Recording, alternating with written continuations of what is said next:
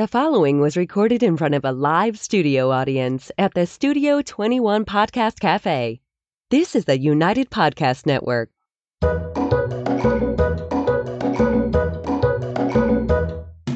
Welcome to the Quirky Dog Podcast, inspired by some of the quirkiest dogs you can ever imagine and the owners who love them. This podcast is brought to you by the quirky couple themselves, Scott and Jess Williams. Their aim is to educate and entertain. Here's Scott and Jess. Welcome, guys. We are excited to be here with you today, and we are going to start off with the quirky tip of the day, as always. Oh, hang on. All right, so this is one that I wanted to share with you guys. We have used colloidal silver for a variety of issues with dogs over the years, but then we found this product we really liked on Amazon that works really well. So it's Wait a minute. Let me talk to my producer, Ed. Can you get that on that small camera, Ed, over there? Go ahead and tell him what it is while we do it. Not right at this moment, but I'm zooming in. There you if go. you look above. There we go. Perfect. So this is a good product.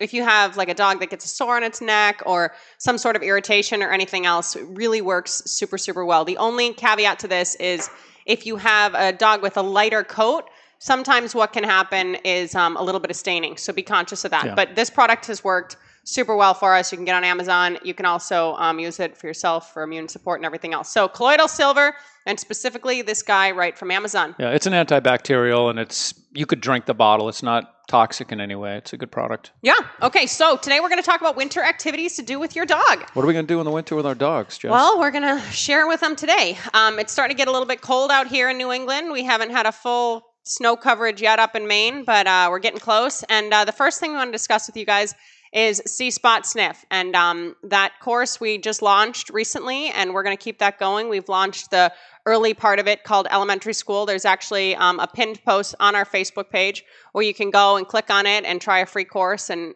get access to Elementary School if you choose to move forward. Well, what is it? It sounds like a coloring book. Well, it just as well could be.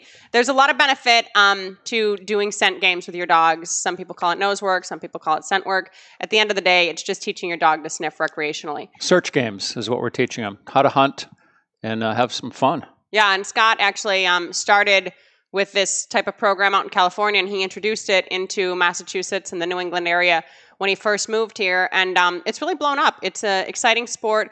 We're looking at it from a very recreational perspective. We're not trying to get you guys to go out and compete, but it's a great thing to do with your dogs in the colder weather. Basically, you're building value into a box. You can use Amazon boxes or postal boxes or something small that they can eat out of. And you're teaching the dog that if they go into the box and find the treats and find the box with the correct treats and the reward, then to keep searching and making it more and more difficult as time goes on. Yeah, I mean, it's really easy for the dogs to pick up, and it can get complicated. It can get difficult real quick. So it's nice because regardless of your dog's level of talent, if you want to call it that, or experience, you can continue to raise the bar so that it's always challenging for them. And that's one of the great things about it, Yeah, and dogs, a lot of times dogs aren't sniffing very productively. You're out on a walk and they're just wanting to sniff everything, and most dogs love to eat. Basically, if your dog eats, it's a great game for your dog. But it's just putting the sniffing and the eating to use, productively. And the great thing is it's so mentally tiring. So it's something that you can do easily in your living room. You can do almost every stage of the game of all of our courses for C-Spot Sniff right in one room of your house. But it's nice that the dogs are a little bit tired afterward. They've been using their brains, they've been using their noses, and it just gets them to a point where it can be easier to deal with them inside. I remember a few years ago, we had so much snow in New England that people couldn't even let their dogs out in the yard. The snow was so high that the fence line was, a foot away, and dogs could just jump over the fence. And it got hard. We got a lot of calls that winter. It was funny. I think us and the plowing people had the best business that winter because people were just like, oh my God, I got to friggin' deal with my dog inside all day, every day, and it's driving me crazy. And Scott specifically did a lot with nose work. You did some bed bug detection training and Randy Hare School and everything else. Yeah. Originally, I got involved with the nose work organization out in California. As luck would have it, I was there when they first got that off the ground, and I became one of the first instructors. And great bunch of people, talented bunch of trainers out there. I moved to Massachusetts and started doing classes out here and took off very quickly. And then as I got more interested in it, I went to the Randy Hare School of Detection, which is narcotics and explosives. And that was a lot of fun, interesting. I learned a lot of new techniques and stuff like that. I was doing bed bug dogs, so I was training dogs to detect bed bugs for local exterminators, which was fun for a while, but handling bed bugs is a pain in the butt. Scott would feed them on his arm. Yeah, I mean, not everybody wants to feed bed bugs, and it's funny, everyone wants to get rid of bed bugs, but when you need them every day to train dogs, it's hard to keep them alive and get a colony going and all that kind of stuff. Logistically, there's a lot of hassles, and at that time, they didn't have the synthetic bed bug odor, which they have now. So I would recommend anybody that wants to train their dog on bed bugs to just buy the synthetic odor from like Ray Allen or one of these online sites, and so that you don't need to risk contaminating your own home with bed bugs or your own facility by bringing live bugs into your space. Yeah, and right now that industry is pretty populated. I mean, compared to what it was about a decade ago when it was an entry-level thing, there's a lot of people out there doing that, and there's probably no purpose for you to get your dogs on bed bugs. But the way that we introduce the games for your dogs at home is super user-friendly and easy for you. And it just starts with the dog hunting for food for, the first probably 12 to 15 sessions. And then later on, after you graduate from elementary school, you compare that with an odor. We specifically like to use a canine calm odor, just so the dogs are not only hunting, but then also getting a calming scent at the end. But a lot of people use different oils. Some people use, synthetic drugs, like they're like, oh, I want my dog to be a drug dog, and then they get the synthetic smell. If you get high so much that you can't find your weed, it's great. You can send your dog to look for it. Send the dog. We had a good friend. He's big into wine. We were teaching his dog to hit on different types of wine, like a Cab versus a Pinot Noir and everything else. So there's a lot of stuff you can do with it, and the dogs really enjoy it. And you found a statistic the other day that dogs use their nose. It's 100,000 times greater than a human. So they can smell anything.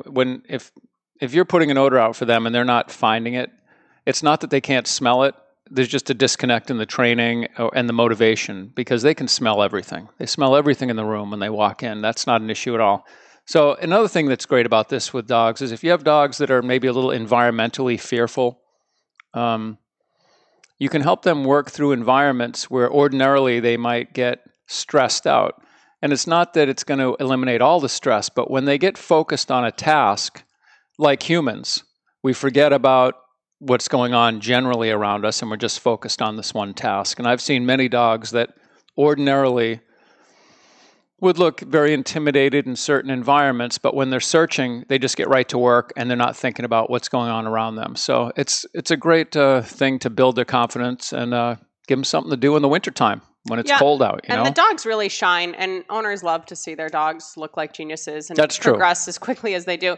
And it's something that every dog can do. Now, Scott was a little hesitant to just promise to the average pet dog owner with the average rescue that they could obtain, the highest title in the sport, because it does get difficult if you really want to get out there and get competitive. But really, any dog can run through a room and search through different areas of the room to find their treats or a specific odor or something else, and they really enjoy it. And dogs and their noses, dogs use their noses for things that you don't even recognize right now. Like, dogs are detecting cancer at a more rapid rate than most of Western medicine. Like, there's a lot of stuff that's going on, and progressively, there's bomb detection dogs and obviously drug dogs and everything else. So letting them kind of use that natural instinct and harness that natural instinct really seems to be a win-win, because they enjoy it. They were born to do it.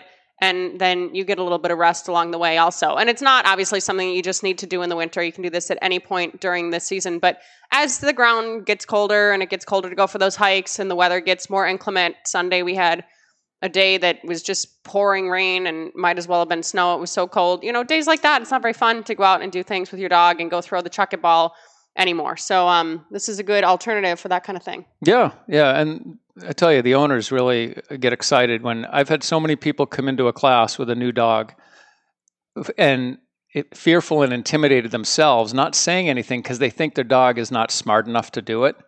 And then their dog's a rock star, and they're just thrilled. They just can't believe that their dog actually was able to do this, because they just had not had successful experiences with their dog, maybe in obedience training or agility or tricks or this or that they tried to do, and it didn't go well. But this is more independent. The dog is doing it without the owner. So even if You're worried about your timing and your relationship with the dog, a working relationship. This is a great opportunity for the dog to just get away from you and go have some fun without you. Yeah, it is fun. It's funny because I do a lot of shaping, and I am very interactive with my dogs from puppies until when they become adults. But it's nice to see the dogs working independently of you. It's not the type of thing where they're looking back for help or their ball rolls under the couch. So, they're looking to you to help them get it out. Like, this is them working on their own, and then you guys can be working as a unit. So it's really fun to see that come together. I was going to say, that being said, a lot of the detection dog, professional detection dog people, police, military, they put very little obedience on their dogs. They want their dog to not be inhibited in any way or constantly defaulting back to the handler for direction. They want the dog to just get out there and do the job.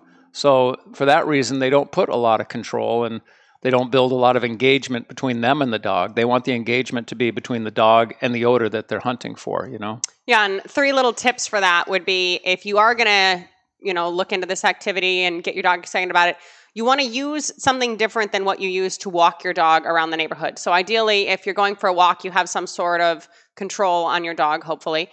So if you use a collar to walk your dog, use a harness. If you use a front attach harness to manage your dog from pulling, use a wide flat collar. Like, use a different piece of equipment so it kind of keys them into the activity and makes them feel less inhibited by you and let them kind of go and do their own thing. Yeah, I wouldn't be using a gentle leader to do nose work. No, you don't want that head turning back towards you. And then the second thing would be, don't do it right after a meal. And if you free feed your dog, consider feeding your dog on a structured feeding schedule so they're hungry and they're excited about this and everything else. And don't just go and get some dried Charlie Bears or, the cheapest treats that you can find out there. Get something they enjoy. Put hot dogs in there. Use some leftover meat without bones in it, everything else. Like, really build value into that eating and that activity so they're excited about it and they're looking forward to it, rather than think, oh, well, he doesn't really care about it. Well, maybe the dog's just not hungry at that point. And then the third thing is, you always want to quit while the dog wants more. So a lot of people get so excited about it, like, oh my God, look at my dog go. And they do 10 reps. And then, their husband comes home, honey, look at Sparky do it.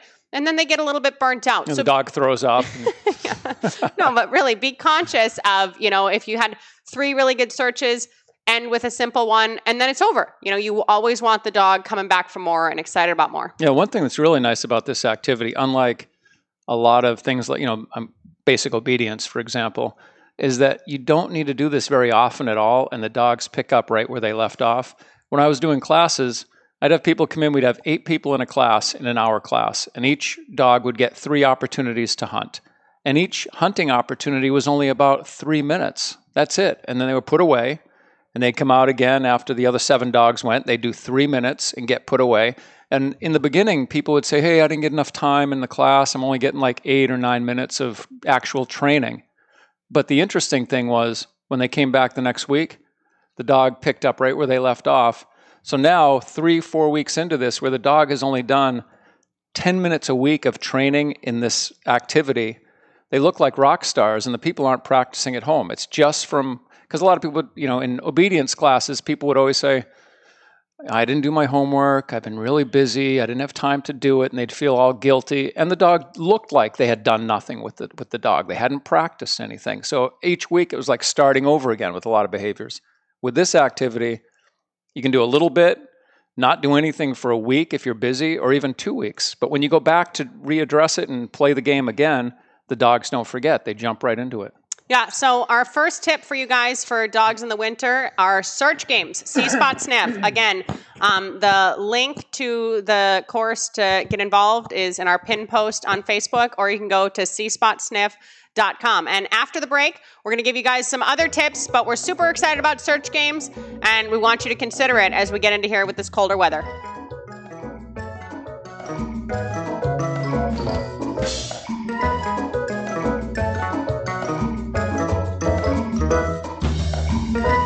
Does your dog seem anxious?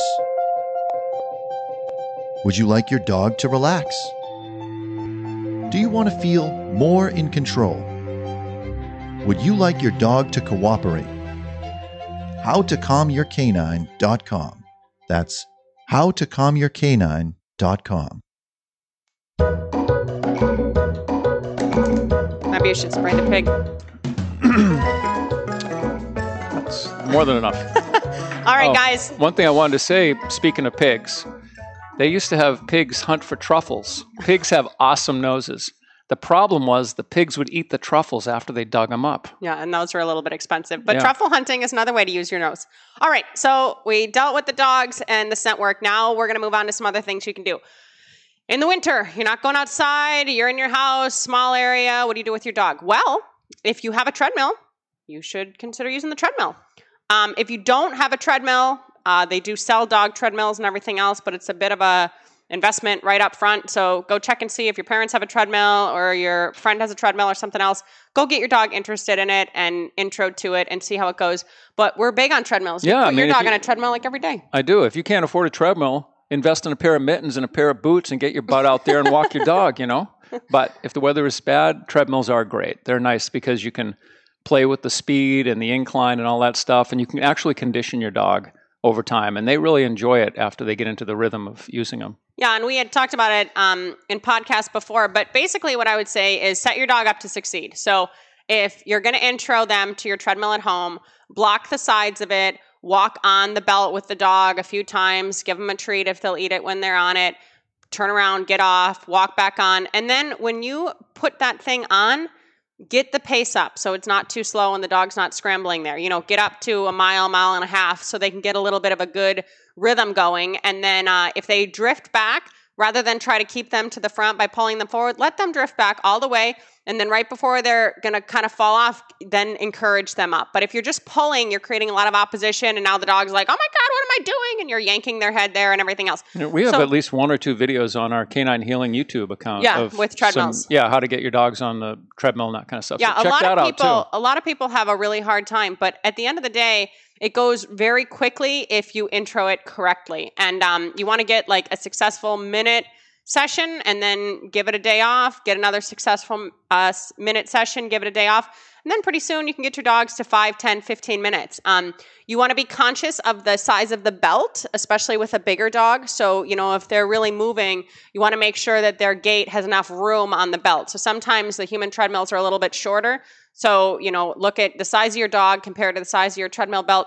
And then that dog can just more do some walking and everything else. But the thought that they're putting into being on a treadmill versus going on a walk outside is night and day, because they have to be thoughtful of every single step. It's not just like, oh, we're outside. This is so-and-so's scent. Oh, that tree looks new. They're not just racing through their own thoughts with their own ideas that come through their noses and everything else. They're having to think, okay, step, belt. And then when you're changing the pace. Speaking of their nose, I would definitely use food with them too, feeding them on the front. But people get stressed about this treadmill thing with their dogs because typically they've never done it before. And the dog will look stressed because they've never done it before either. So then the people start second guessing themselves and they say, oh, shoot, this isn't working out. And they don't do it. We've put so many dogs on treadmills. We know the learning curve is pretty quick. And we know the dog, if they look stressed out, it's not a big deal. Within a few sessions, they'll be over it and everything will be great. Yeah, no, and it goes pretty quickly, but it's a good thing to consider in the winter. We've had a lot of clients that have put their dogs on the treadmill and they're really happy with it. And if it's just sitting at your house and the likelihood that no one there is using it anyway. Shirts hanging off it. Yeah, you might as well put it to good use. All right, another thing we want to talk about was indoor swimming. We have this awesome place. Build an indoor swimming pool for your dog. Exactly. If you can't afford a treadmill, how about you have a swimming room? We will have a swimming room in one of our houses in the future. Our fantasy home, yes. No, really though, for the dogs. That's after we have 10 million followers on our podcast. Yeah, podcast. I don't even swim, but we need it for the dogs. But there are places, believe it or not, that have indoor swimming pools. There's more of a rehab kind of place in North Andover, Massachusetts that I've been to before that has Resistance and everything else. There's also this really cool place in the pet store, Dover, New Hampshire. A built-in swimming pool. Yeah, and we moved closer to it now that we live in Maine. So you can just go and rent time, and if your dog retrieves in the pool, great. Otherwise, you can just kind of walk them around the outside in a leash. But look into it, especially if your dog likes to swim in the summer. Consider it in the winter, because in a lot of times what's really convenient is these places are attached to like a bathing station or something. So on the way out, you can clean the dog up, blow them out so they don't go out with a wet coat and everything else. But if your dog likes swimming already and you haven't considered that before, there's likely a chance that within half an hour of you, there's a swimming place. And you're not going to take your dog a few times a week, but even if you did it once a month, it's great exercise over the winter to do with your dog. Yeah, no, it's a good time. We moved based on where this swimming pool is. Well, I will say I was excited when I realized how much closer it was. Yeah. Yeah, it's a beautiful pool that they built right into their pet store. And I just thought, boy, they make a lot of money with pet food. They built a whole swimming pool here just for the dogs to come in. You know? And that pool specifically, I know not everybody has access to Dover, New Hampshire, but that pool specifically is nice because it was modeled off of... What's it? Woof Meow, is it called? Yeah, Woof Meow. Yeah, there's a great place. Yeah, there's another location that they have in New Hampshire too. I think it's in Derry maybe, but they don't have a pool there. But this guy knew someone in the pet industry that had this pool, and he built it off of them. And there's like a nice way to get in, and it's... just very user-friendly to dogs. They can't scratch the side of it or anything else. There's also a pool in Amherst, New Hampshire, an American Canine Country. But if you have not done any swimming with your dogs before, consider it over the summer too. Get the dogs into the water. We've talked about doing like a free intro to swimming class because it's not as hard as people think. And then it's a really nice way for dogs to burn off energy and get some exercise in both seasons. I mean, some people don't want their dog in the pool. I've had many clients in California that would call me and specifically say, I want my dog to be in the backyard. I don't want him in the pool, and that's another issue altogether. Yeah, and pools were bigger out in California. It's not as big a thing out here. But if nothing else, you want your dog to at least know how to get out of the pool. If you do have a pool at home and they accidentally fall in, you want to make sure they know how to exit. So consider indoor swimming if you haven't before. The other thing we wanted to mention is canine fitness. We had Bobby Lyons of Positive Performance on our podcast a few podcasts ago, and you don't have to get super crazy into the intricacies of canine fitness, but there's a lot of stuff that you can do out there with your dogs with balancing and everything else. And a lot of women and men, not trying to exclude, have, balance discs at home or fit balls at home that they're using for their own stuff and their own yoga. And again, I think it's primarily women. I'm just trying to be open. Ed, do you have a balance disc at home? I do not own one. Well, now we know what we're going to get him for Christmas because he has a Bernese Mountain Dog. Sounds dangerous. No, but really, you can do a lot of core activities and balancing activities and everything else, and it tires the dog out. And again, these may be products that are sitting at your house just collecting dust anyway, so you might as well get them out and use them for the dog. Yeah, and do some darn obedience training. Just put a leash on your dog and work on sit, down, some basic stuff around the house, because 10 or 15 minutes of that goes a long way to just getting the dog to kind of take that edge off them, Yeah, and the last thing we wanted to mention was retrieving in the snow. So we know that not all dogs go and get a toy and bring it back. But if they love doing that in the summer or in the nicer weather, then do it in the winter in the deep snow too. Of course, you want to be careful that the snow isn't like super crunchy, that, it's going to be an issue for their pads and stuff. But when you have that fresh snow and it's super high, almost, to their chest height or even above, if you have a small dog. They're never going to find a ball in that. Are you kidding me? That goes back to using the nose. It's great. It's a great way for them now, not only to get out there and get some exercise, but if it goes down in the snow, then... Start with a basketball to make it easy for them. If it goes down low in the snow, then the dogs are now hunting through the snow and sniffing for their ball and everything else. But yeah, when you do get that icy layer on the top, forget it. Because I can remember several years ago, took my dog out in the backyard, and it was just crunchy enough that you just kind of like crunch through that top layer. And he did 2 or 3 retrieves, and then we were getting the red dots in the top of that, whereas he was cutting his pads and all that icy stuff, Yeah, so you want to be conscious, but, some goes people... back to the musher's secret from last week. Yeah, exactly. Some people go all in, and they, have snowshoes, and they have boots for their dogs, and they go hiking the same in the winter that they do in the warmer months. And that's fine, but if you're not ready to make that huge leap, if you're not ready to make outdoors. That huge leap, and all of that, then there's a lot of other stuff you can do. So Search Games is a big one. Treadmills are another one if you have one. And again, if you don't have one, go check out somebody's treadmill that you can use a few times and see if your dog likes it. And if they do, you can make an investment to have a treadmill. But at least give it three sessions before you decide the dog doesn't like it. Yes, our go-to is 3 sessions. At least try 3 times for anything before you just throw it away. It's typically not going to look great the first time you go. Yeah, and then fitness, balance discs, and core and everything else, and then retrieving in the snow. If you're a woman. Yeah, go back. Oh, honey. Yeah. So, yeah. What else you got, babe? Well, that's pretty much it. I mean, not everybody even has snow, but we just want to give you guys some things to think about here because the weather is getting colder and it's not as pleasant for us to be out, for our dogs to be out, everything else. You got to put boots on. You got to put stuff on your dogs half the time. So consider doing stuff indoors. It doesn't have to be that this is your off season and everybody just sits around and eats until all the snow melts and it gets sunny out there again. The best thing to do with your dog in the winter is get on the couch, hot cup of cocoa, pull the blankets over you. Watch a movie. Happy Thanksgiving, guys. Be grateful Peace. for what you have in your dogs. Next week, we're going to do our origin story. And you can email us at studio@thequirkydog.com. And keep it quirky.